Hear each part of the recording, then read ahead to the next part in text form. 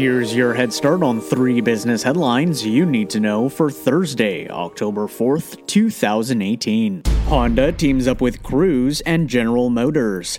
Cruise, a driverless car unit of GM, announced that it's teaming up with Honda to work on a large-scale deployment of autonomous vehicle technology.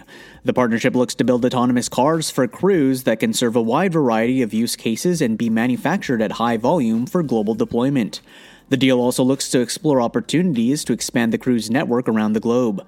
As part of the partnership, Honda looks to contribute $2 billion over a 12-year period towards the initiatives. It has also contributed a $750 million equity investment in Cruise, which brings Honda's total commitment to the project to $2.75 billion.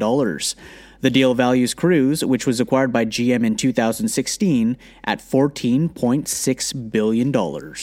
Visa joins forces with Postmates. Visa announced that it has entered into an agreement with the on-demand delivery company to enable instant fund disbursements to the entire Postmates fleet.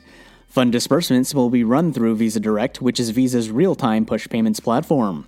The new feature, called Postmates Instant Deposits, will provide more than 200,000 Postmates with real-time access to their earnings instead of 4 to 7 business days to receive payouts. Wayfair plans to launch pop-up retail stores. The online e-commerce company announced that it plans to open pop-up stores on November 1st. The stores will be launched in Natick Mall in Natick, Massachusetts, and the Westfield Garden State Plaza in Paramus, New Jersey.